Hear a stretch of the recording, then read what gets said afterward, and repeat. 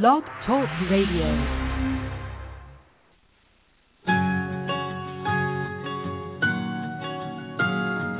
There was a time I was so afraid, so scared to do what I wanted. In looking back, I can see all the mistakes that I made, and I wish that I could talk to me and tell me I can change. Don't be afraid, just walk with your head up high. Don't be afraid, just take it one step at a time. Don't give up on your dreams, no matter how small they seem. Don't be afraid.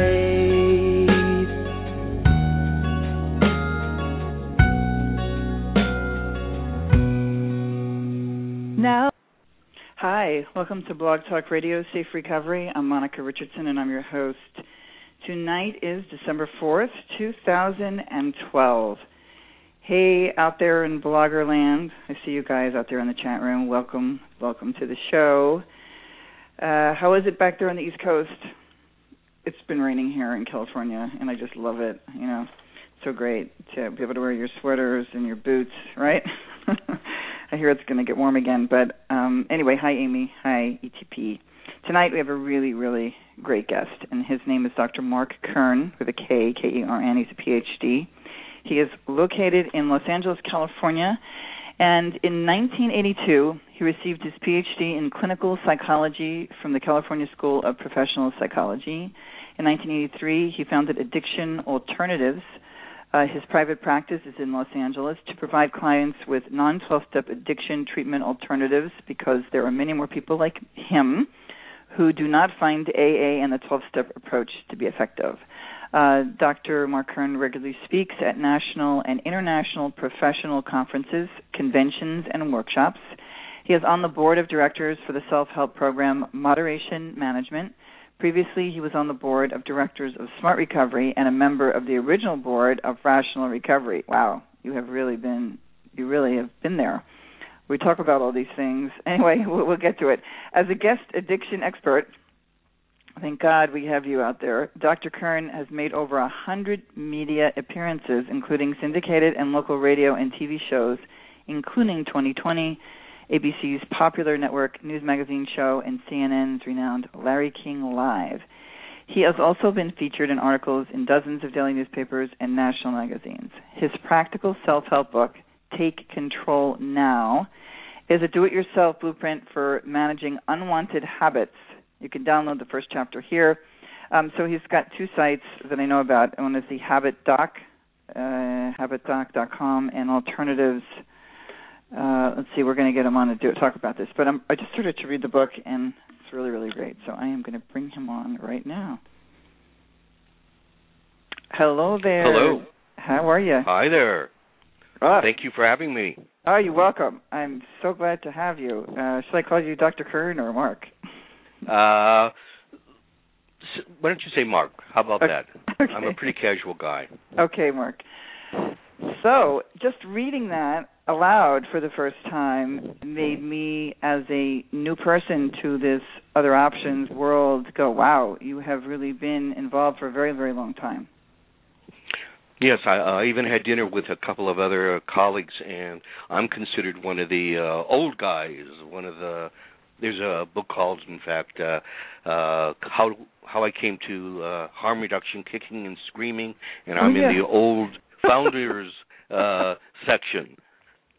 Dee Dee Stout. So, yes, I have been around.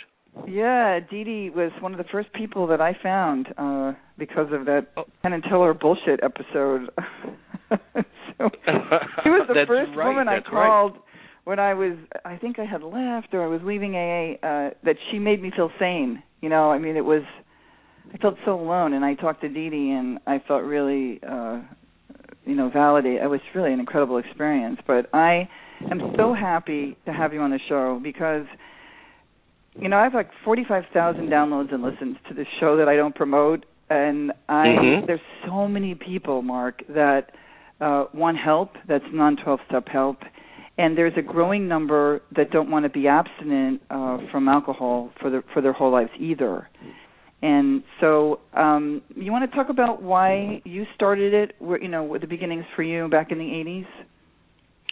Well, to be quite frank, I had a really quite serious alcohol and drug problem. I went to Ohio State University. I joined a fraternity. They taught me a whole bunch of things about drinking and drugging and partying and the whole thing. And when I graduated, I had a full-fledged set of addictions to alcohol and primarily central nervous system depressants, Secanols, Tuanols, Quaaludes, and things like that. Right. And when I got out, when I finally figured out I had a problem, I started searching around, and there was only 12-step services available at that time. Yeah. And I had to figure out how to take control of my own relationship with my elixirs. That's what I call them anyway. Yeah, I like the different words. Yeah. It's it was a very lonely time. I was living in Detroit at the time, and every therapist I went to said I had to go to a 12-step meeting, which I did. But I'm sort of a secular guy. I was trained in architecture, and a spiritual, sort of irrational program just didn't make that much sense to me.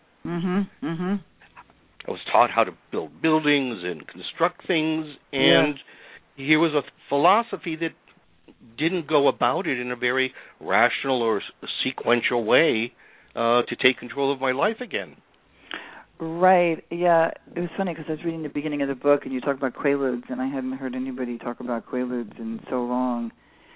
So it was kind of reminded me of my teenage years, but I can't imagine. I took them only a couple of times to get hooked on them and take them on a regular basis. So you had seizures from doing that, didn't you? I didn't think I was addicted, and I said, well, I'm going to stop doing the Quaaludes.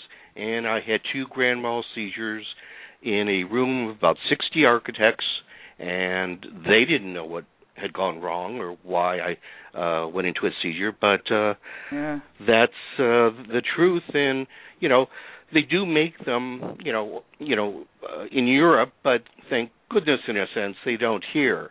So they were very, very powerful. They were akin, for those who don't remember them, they're akin to Vicodin, but with a little bit more hypnotic tone to them. Well, I thought they were horse tranquilizers. Were they not, or that's what we were told? No, they weren't. No, they were primarily considered sedative hypnotics. Not. I think ketamine was a horse tranquilizer, but Quaaludes were prescribed for seniors and for sleep and a whole host of things. Oh my goodness, I had no idea. Well, they terrified me when I took them. But we have people in the chat room right now, and there'll be people that will listen later. So I have on with me Dr. Marc Kern, who is a Ph.D., who wrote a book, Take Control Now. And the reason I'm saying this, I know there's people, there's a friend, one of the bloggers, her elixir was heroin and is using Suboxone, or I have to get this right. Suboxone, right.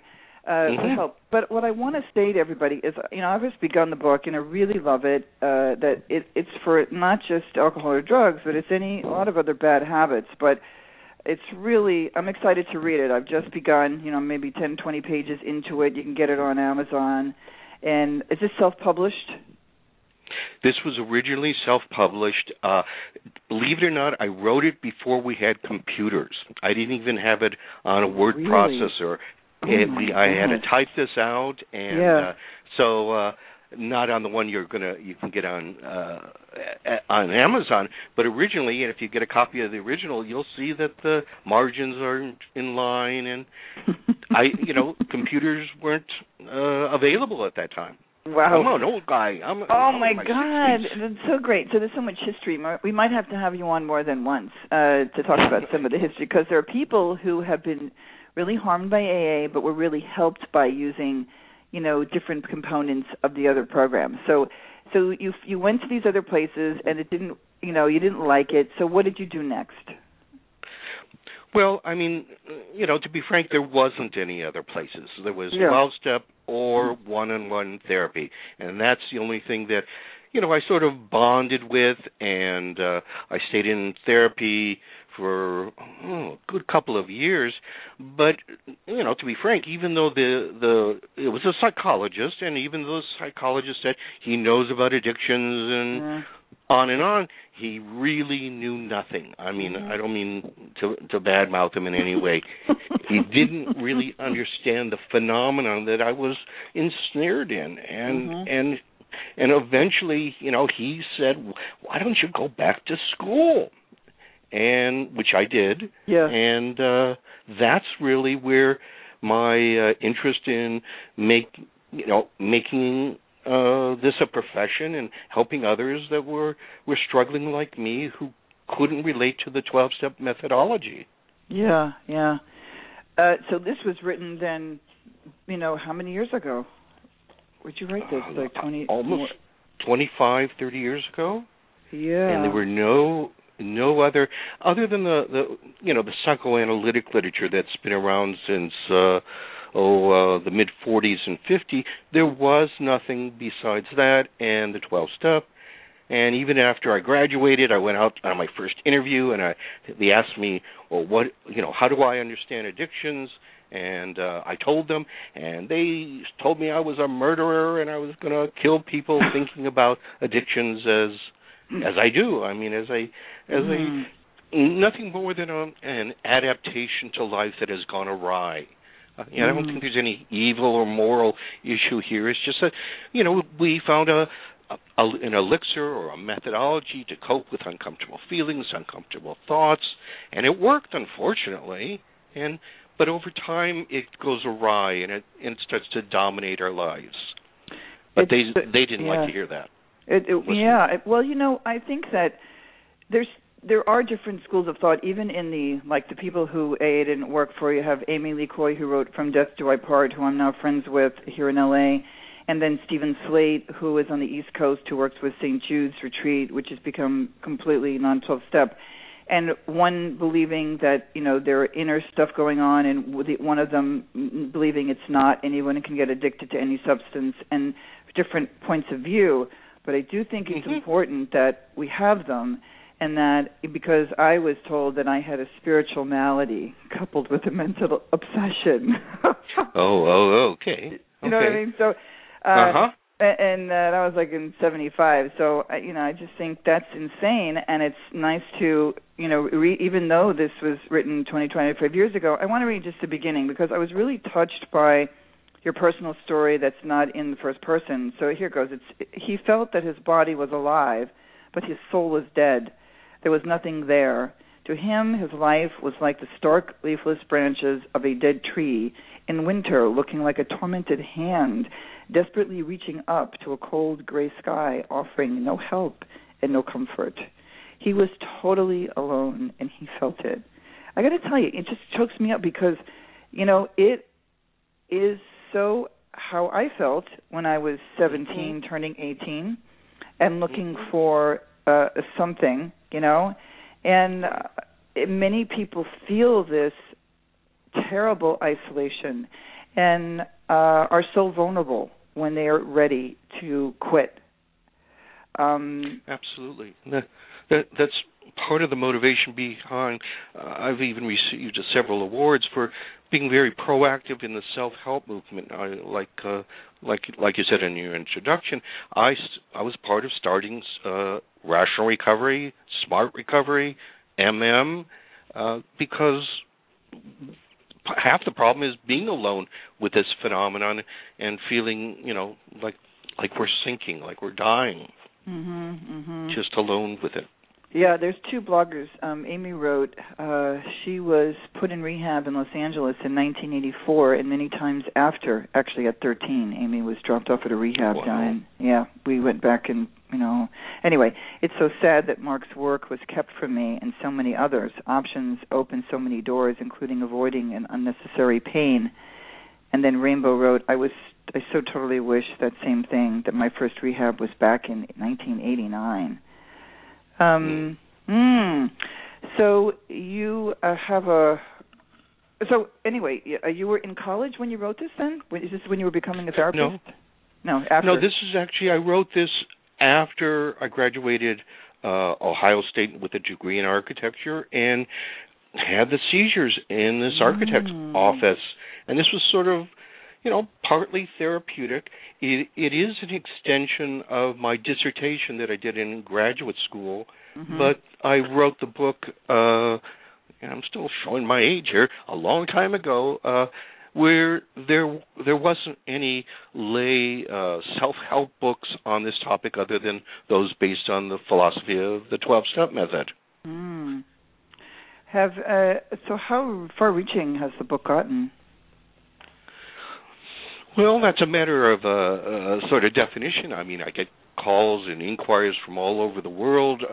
Particularly Australia seems to be very interested in new methods. I've spoken there a few times. People are hungry for, alternative conceptualizations. I don't think I have the only answer. It helped me, and I was hoping that a different structure, system might be helpful to someone else. And I'm in the process right now of doing some more with it, because this is a field in its infancy, not the other way around. And we're throwing out new ideas, and seeing what works, and frankly, what works is very different for one person versus another person. Right. And how long have you had your practice where you see people one-on-one in Los Angeles? About 25 years now. Oh, my goodness. Yeah. So, yeah. And people... Well, I'm blown away. I'm so excited to, find another person. I think Gabrielle Glaser, who has written a book about women and drinking and what she discovered, she had said, oh, yeah, but anyway, I'm really, really happy, to be speaking with you, because the book itself, as I'm looking at it, there are other books that I've been buying. I hear about this one and I get that one, but it seems like a very practical book to use. So if somebody comes to you, and I'm going to we might take some calls. Again, that's I'm fine. Speaking with. Go ahead. No, I said that's fine. I'm speaking with Dr. Marc Kern, who has the book Take Control Now, and Habit Doc is he's a one-on-one website. Yeah, website that you can reach him and work with him and see what all he does. And he works with moderation management and I lost my train of thought. What I was going to say. Smart recovery. I no longer work with rational recovery, but that's a whole other different story. The politics behind that. But I had him on a couple of times. I've tried to have everybody that I learned about on the show. But okay, so somebody comes to you and they have a problem. Where do you begin? Wow, that's a big question. I begin about.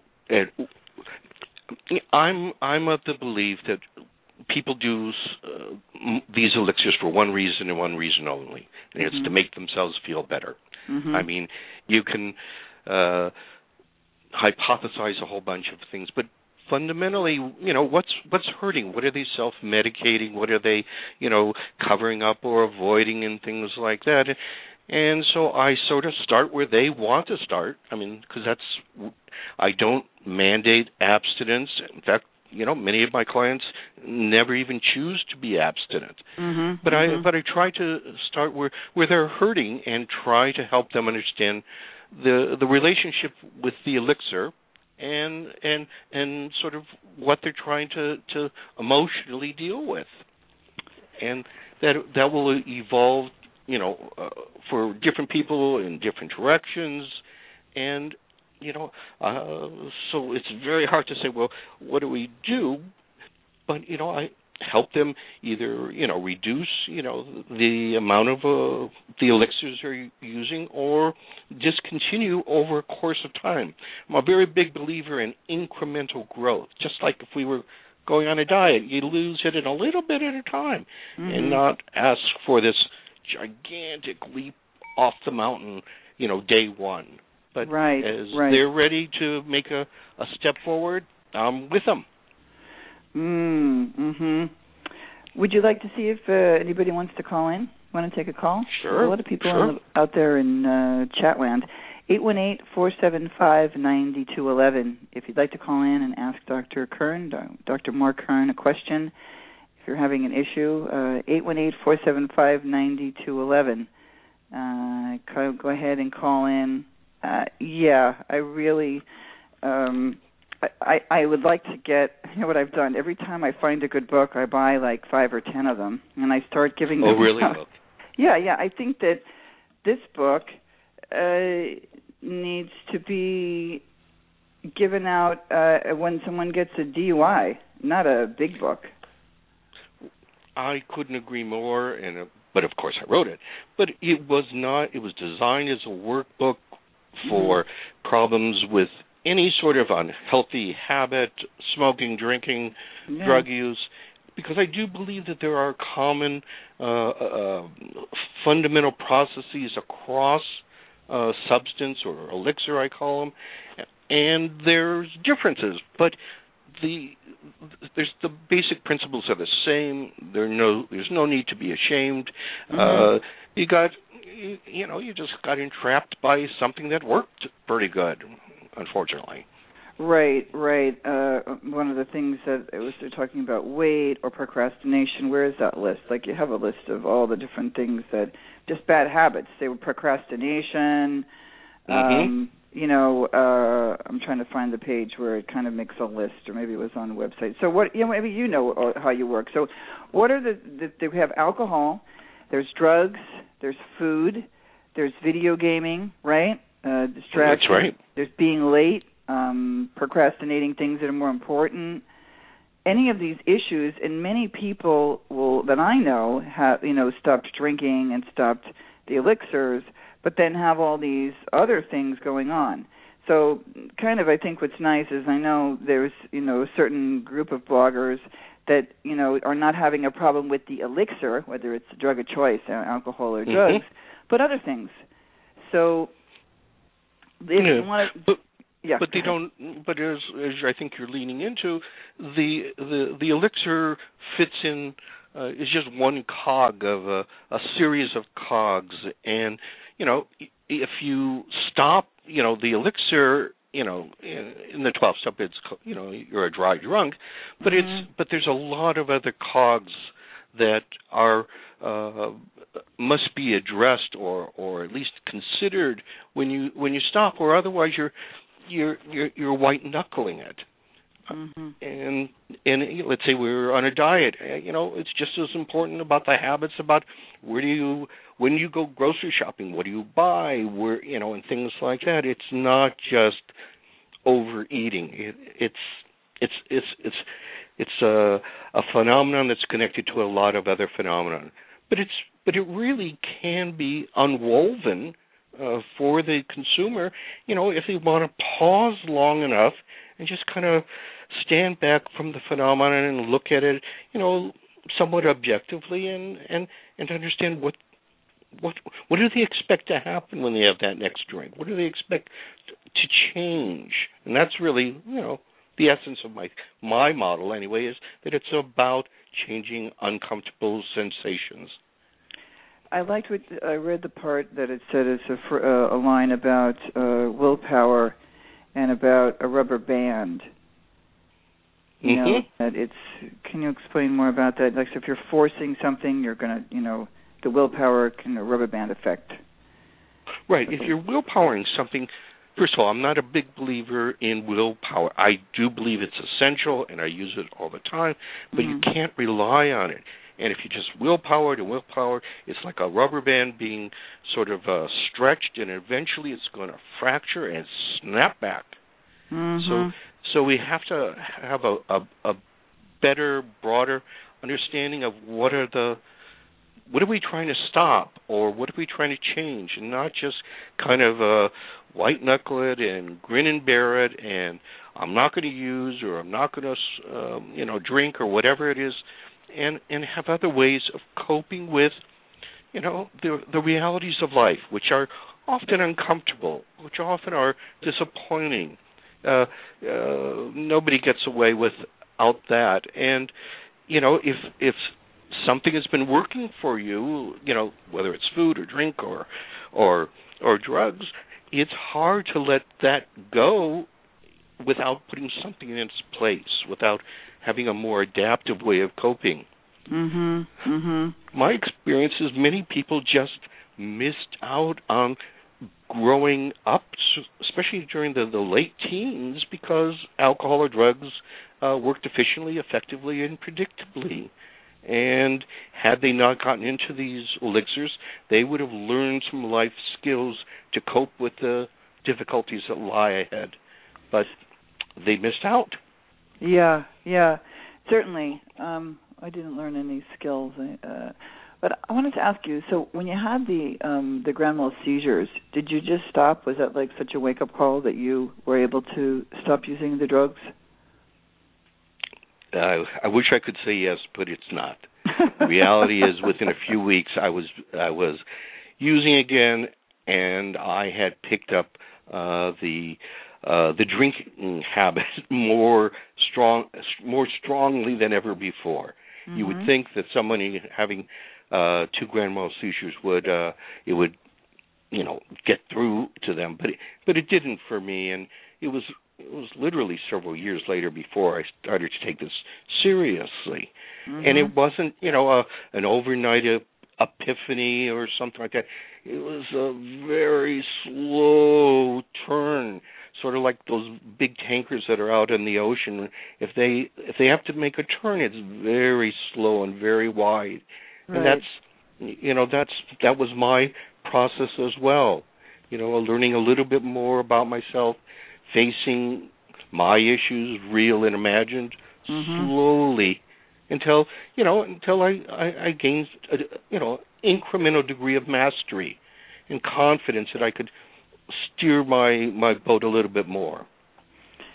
And that's how I actually wound up in psychology. It's sort of like helped me turn the ship around. So you kind of created it as you went through it yourself? What worked for you? Almost exactly. Yeah. That's pretty inspired. I really want to help promote this. Have you done like book radio tours? Have you done like a real serious tour, television? And I know that you've been on a lot, let's just say you've been on a lot of shows already, but would you always promote the book? Well, I mean, I was on 2020. They did virtually the entire piece on me. When was that done? When were you on 2020? Oh boy, with the MD, Nancy Snyderman, Dr. Nancy. It was about 7 or 8 years ago. It's on my addiction alternative site. You can watch a clipping of it. I was in Robert Zemeckis' documentary on addiction. Yeah. And when I co-authored The Responsible Drinking, which is the moderation book, I did many, many, many shows. But, our society is pretty Puritan, and I mean, I don't want anybody out there who's successfully abstaining to think that they, should try moderation. But the reality is, it's not wrong to like to be intoxicated, or to feel good, or to, animals do it, and it's a very human characteristic. There's even a professor at UCLA that calls it the fourth drive after hunger and sex. That it's just part of the human nature to like to, change the way we see things, or it's part of who we are. Right. I'm talking to Dr. Marc Kern, and if anybody wants to call in and ask a question or make a comment, 818-475-9211. Again, it's 818-475-9211.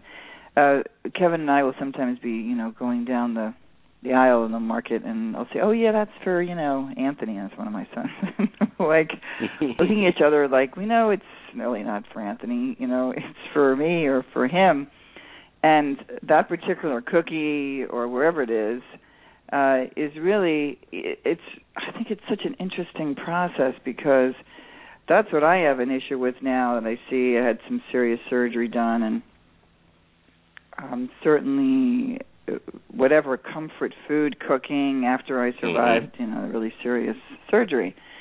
But I'm gonna read your book, and I'm gonna apply it to my current struggle, which is not alcohol or drugs at all. You know what I mean? But I really, if I open a book and am this much touched by your expression of where you were at when you wrote this book, like Amy Lee Coy's book, I felt that was very personal. And then you come and give me, like, I know that the listeners out there have a book, but he has some really great tools, like accepting. There's a lot of workbook kind of stuff in here, accepting my ambivalence over. I tried that. Right, overeating habits. So it's, habits in general. Like if somebody's always late, or like I was dealing with procrastination and making my film, it's like everybody else's stuff came before it. My husband, the business that I run, and the kids' stuff, and the documentary was like, okay, we got to, that kind of thing. And the positives I get from continuing this habit, you have that's there, and the positives I get from stopping this habit, and the negatives, you write on both sides of it. It's great. It's really a great book. And then it says, how are you doing? And then you can rate it, how you're doing with your career, with your friends, your family, your hobbies. That part you're reading is really important, because I don't see success as a measure of am I using or not using, but rather is the quality and the qualities that I'm looking for my life improving. And if those are improving, you're making progress. It's not, in my opinion, it's really not about alcohol or drugs. It's about about the feelings and the quality of attaining the qualities that make you feel good about yourself and your contribution to the world. I agree. So Amy wrote here, wish society would work a bit more on what we're actually seeing, too. Yeah, I agree. I think that you need to be on some shows now. Again, we need a cycle of you, because of this thing that had happened in the news where the drug counselor killed a man and carried him on her. It's gone. Unbelievable. It's on the AP, so it means it's all over the country. And they're seeing this story, and then on Dr. Whatever Man is talking about how it's a disease, and they're making like an excuse for this man who did this and calling it.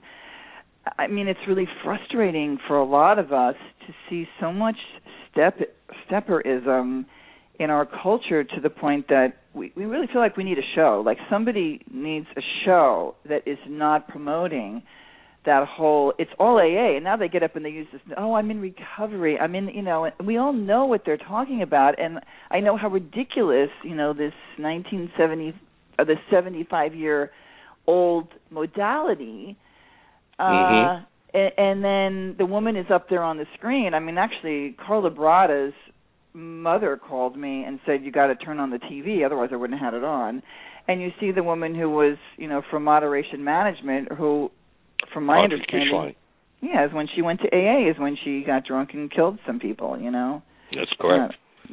So it's, once again, gives moderation. Oh, well, she was moderation, and it gives it a bad name, and not really, you know what I'm saying? But it's just time, Mark. It's time. There's a huge movement of thousands of people that are very, very unhappy with the 12-step modality.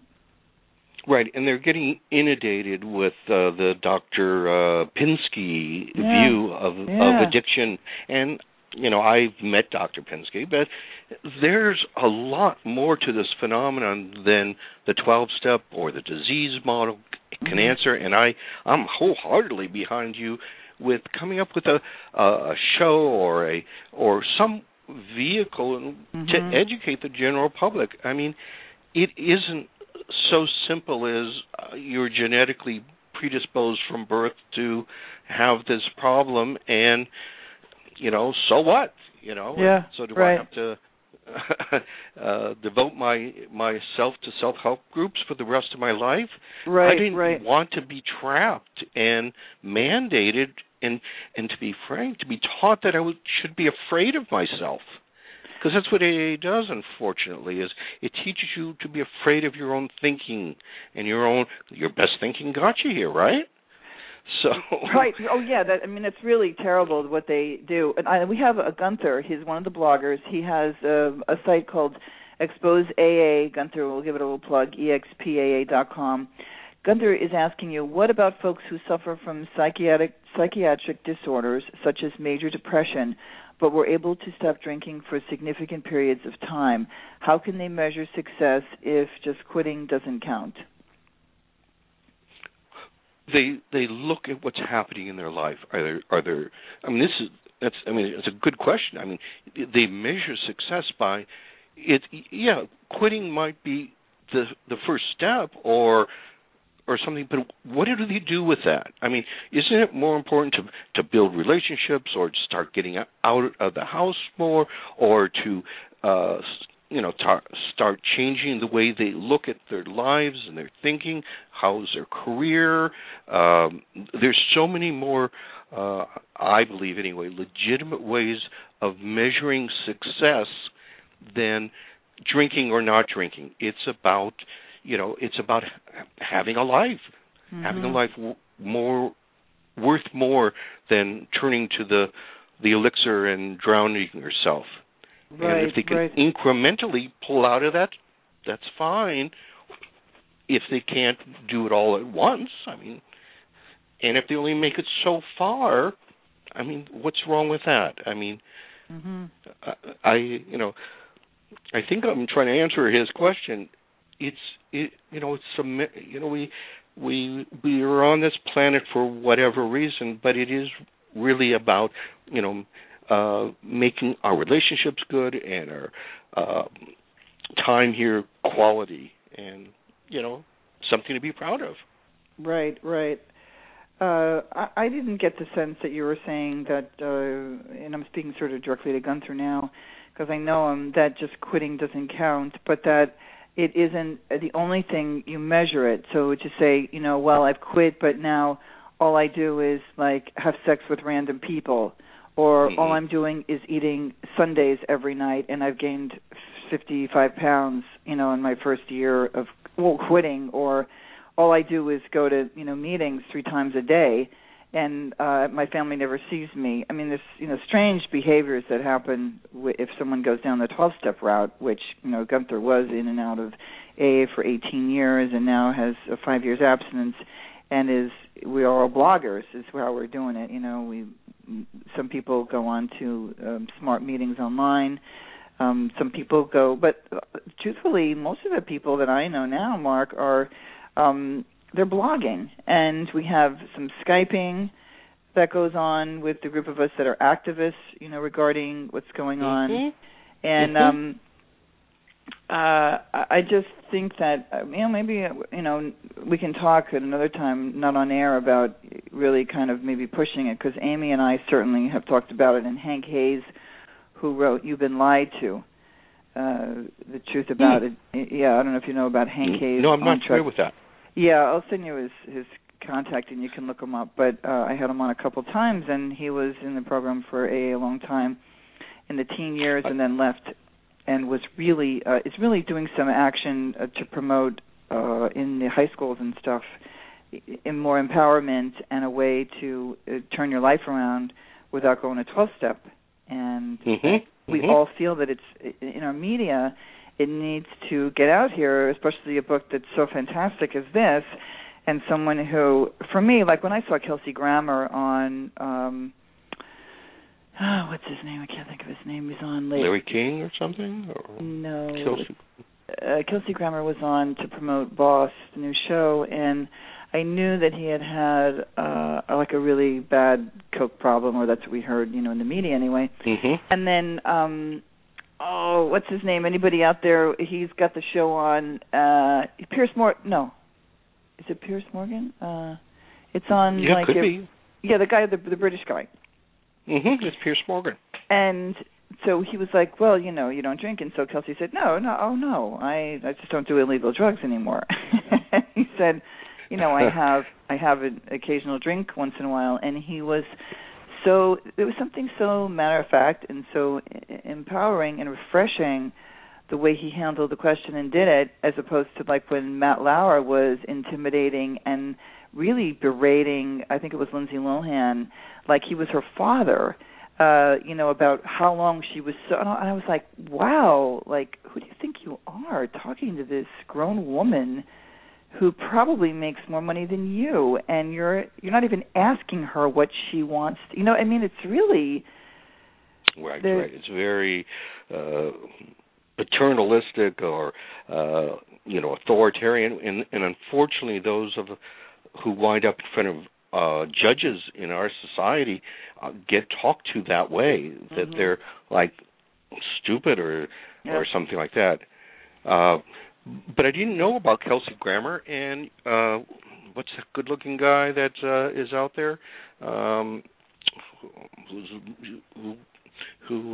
Anyway, there's a lot of people that are coming out and talking about, cutting back on illegal substances or even their drinking and not going all the way to, become, missionaries of a philosophy that has no scientific proof. Can you imagine going to your MD and asking him when he graduated medical school and being told it was 1935? You'd walk out. And yet most MDs are only trained in the 1935 model. Yeah, that's really bad. the That's what model. I say all the time. Imagine going to an OBGYN as a woman and the guy, or a dentist, and that's the model. And when people promote it and they talk about, my science may one day accomplish this, but it hasn't done so yet. It's like something from Chapter 3 that gets read before every meeting that reached Chapter 3. And, I actually was at a meeting because I was speaking before Keeper, whose son was molested and murdered by his sponsor. I mean, wow. It's really like unbelievable story. So I had already left AA, but I drove all the way somewhere far away, and I was the opening speaker for 10 minutes, and they had read that, and I stood up and I said, wait a minute, that book was written in 35. Science has accomplished things, and you could see their faces. It's like no one questions. No one, there's some people who do, but nobody, and I was talking about other things, and they were like, well, you're in an AA meeting. This is not smart. This is not nice. And yeah, but if you really cared about people who suffer, then you would want to know the alternatives here in AA. You would not act like I know everything. And right. I mean, the current literature, doesn't negate the help that AA may offer, but it science has progressed. I mean, we have, the internet and things like that, and to imagine being dominated by a philosophy that really hasn't changed at all since the mid-30s it's absurd. I mean, to think that would be the model on this very serious, issue. One of the things, going back to what Gunther had asked, I do know this, I'm going to say this, that if somebody comes to you who has severe depression and such, it's my understanding that you refer them to a psychiatrist if you feel like you can't handle all the issues that somebody might have. Is that correct? That's very correct. I'm a big believer in modern science, as I just said, and I don't want to say 100%, but many people benefit from current psychiatric medications, and there's medications for a variety of different things that make the maybe the detoxification easier, or mitigates the depression so they can let go of the alcohol easier, or their anxiety. I work with a lot of people who are just so socially anxious to imagine them going into a big meeting of people, of strangers, is the most terrifying thing in the world. And so medication has definitely its place. I mean, there are people that go in and get over medicated, but a well-trained addictionologist has a nice little assortment of things that make recovery easier. I'm not crazy about that word recovery, but I know, makes the process easier. We have to process. Okay, guys, did you see that? Because we're all talking about that, how we hate the word recovery now, that those of us who spend too much time, in AA, that so the process and really in deprogramming, finding new words. So elixir, that's the word that Dr. Marc used to hear today, which I like. The one on the line people use is DOC, which is like drug of choice. All the young people, that's what they use. But I want to let everybody know that we're talking to Dr. Marc Kern with a K, who is here in Los Angeles, California. He's got a great book called Take Control Now. It's really awesome book. And how much is the book? If you go to, is Amazon the way where you get it, or can you get it at your website too? You get it at my website or Amazon. I think it's $19 or something cents, and I'm working on it to get it on Kindle, so it'll be even less expensive. It's not magic, but it is a system that if you follow it, will incrementally start helping you make some lifestyle changes. And it's not black. It's anything close to black and white. Now, nothing close to black and white, I should say. No, it's definitely not. It's so refreshing and really helpful. There's a caller here. I'm going to see if he wants to talk. Hey, caller, do you want to talk, or would you like to listen? Are you talking to me? Yeah. I recognize your number. Hi, Monica. How are you? Hi, Kevin. How you doing? Do you have any questions? Or you want to? Yeah. Hi. Hello, doctor. How are you? Hi. How are you? Not bad. It's very interesting. I got cut off there. My phone cut off as I was getting out the car, and I just got in the house.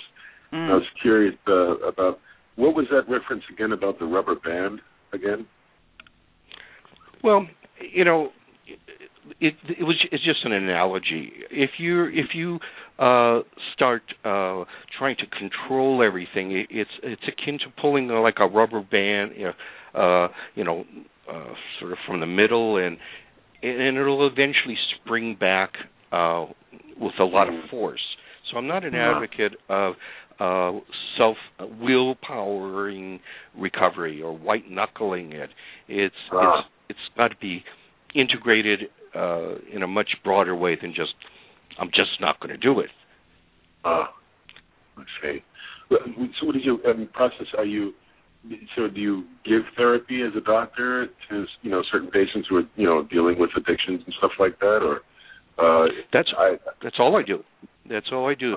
I mean, I people come in with depression and addiction, but I only do alcohol and drugs, either toward abstinence or toward what's commonly called now a harm reduction approach.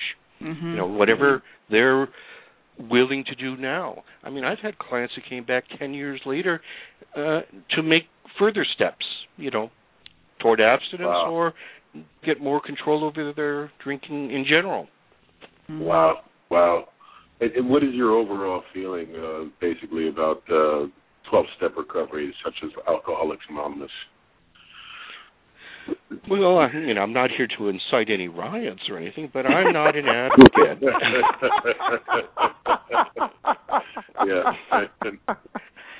I'm not an advocate, and I've done lectures in front of a lot of 12-step, credentialed groups, and I remember one distinctively, and they didn't have tomatoes, but it was like they were booing me and making verbal threats. Booing you. Wow. And they're scared of hearing new information, Right. You know what Gunther said? He said, "Please, let's have a riot." Listen, if you have to speak anywhere again, just invite me. I'll come along, and I'll bring the tomatoes to throw at them.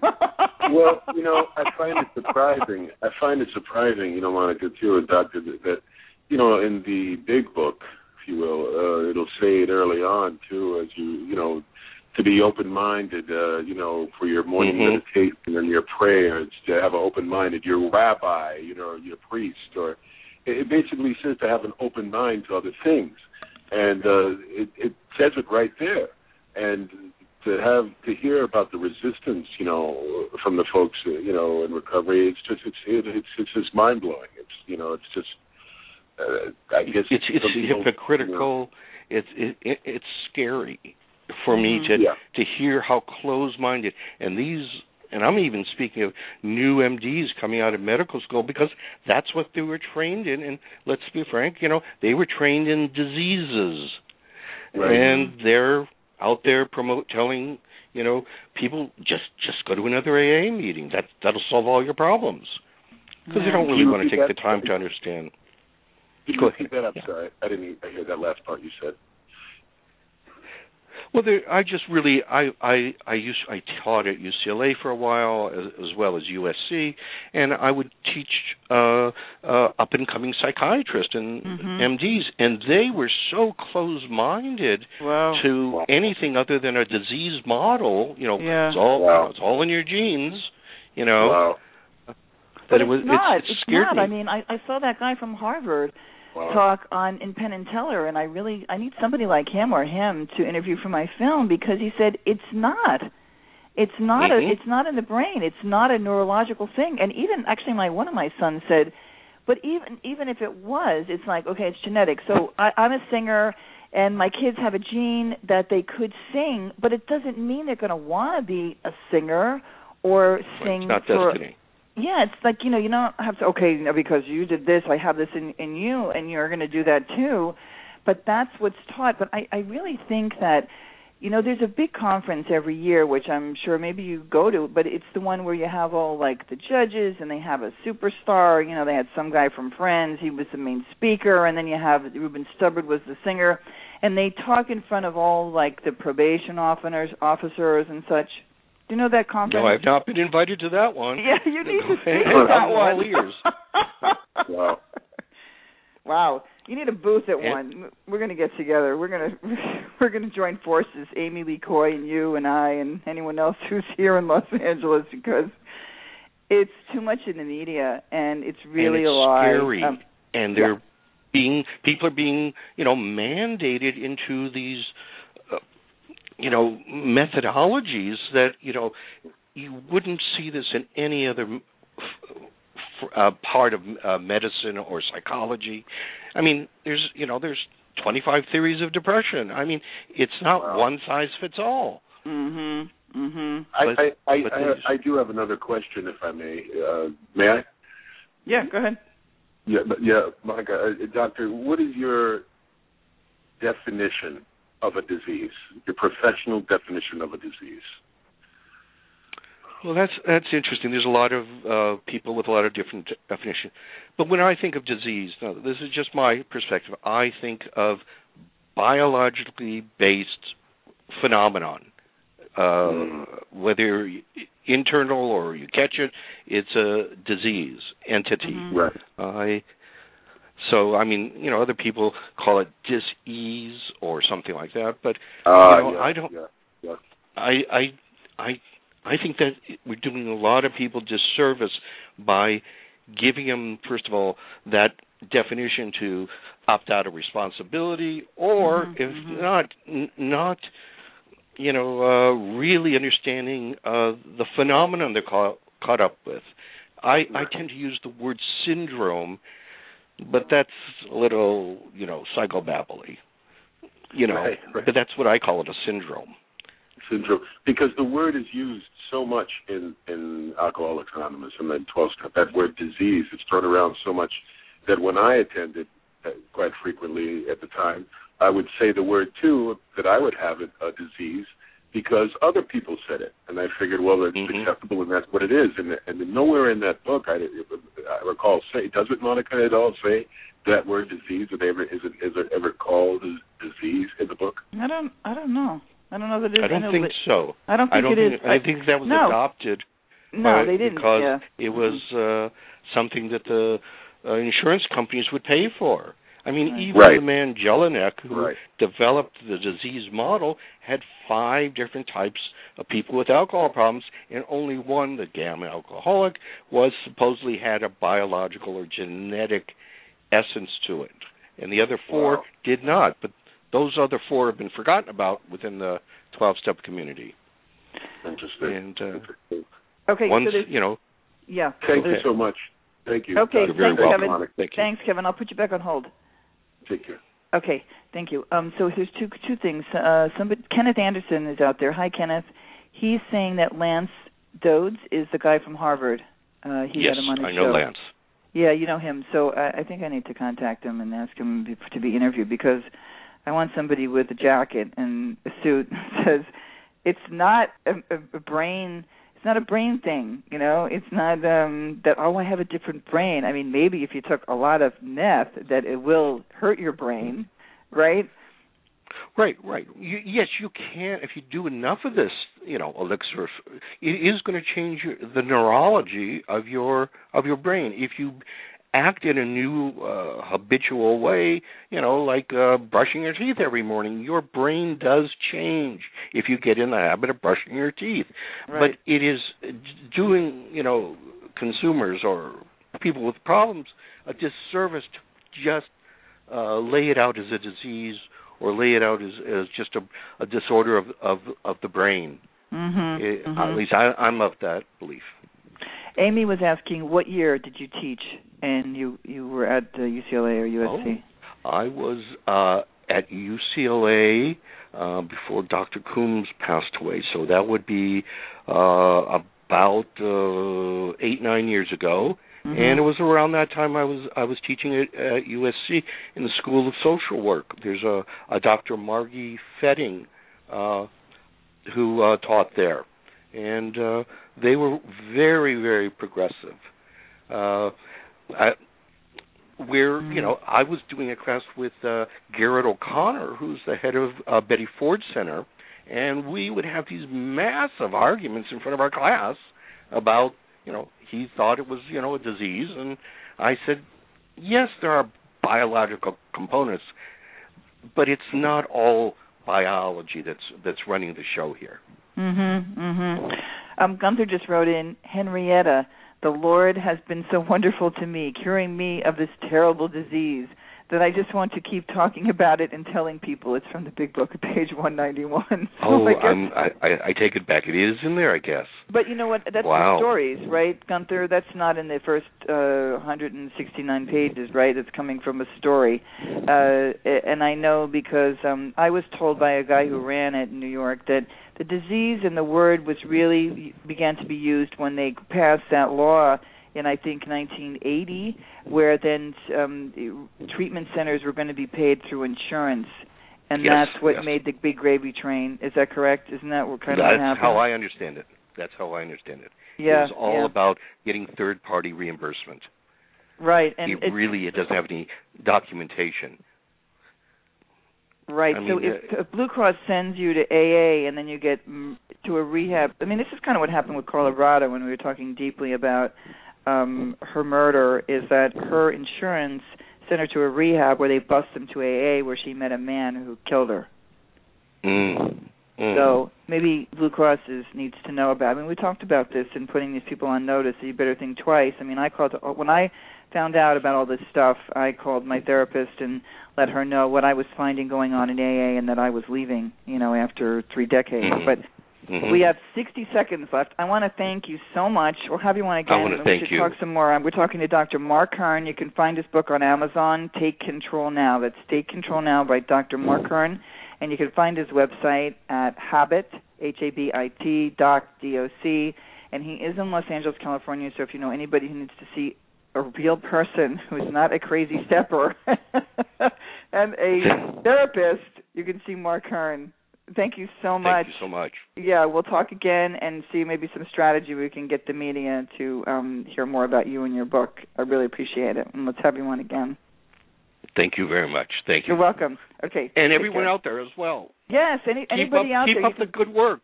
It's gotten better over the last 30 years. Oh, good. Great. Good night, everybody, and we'll see you next week. Take care. Good night. Good night.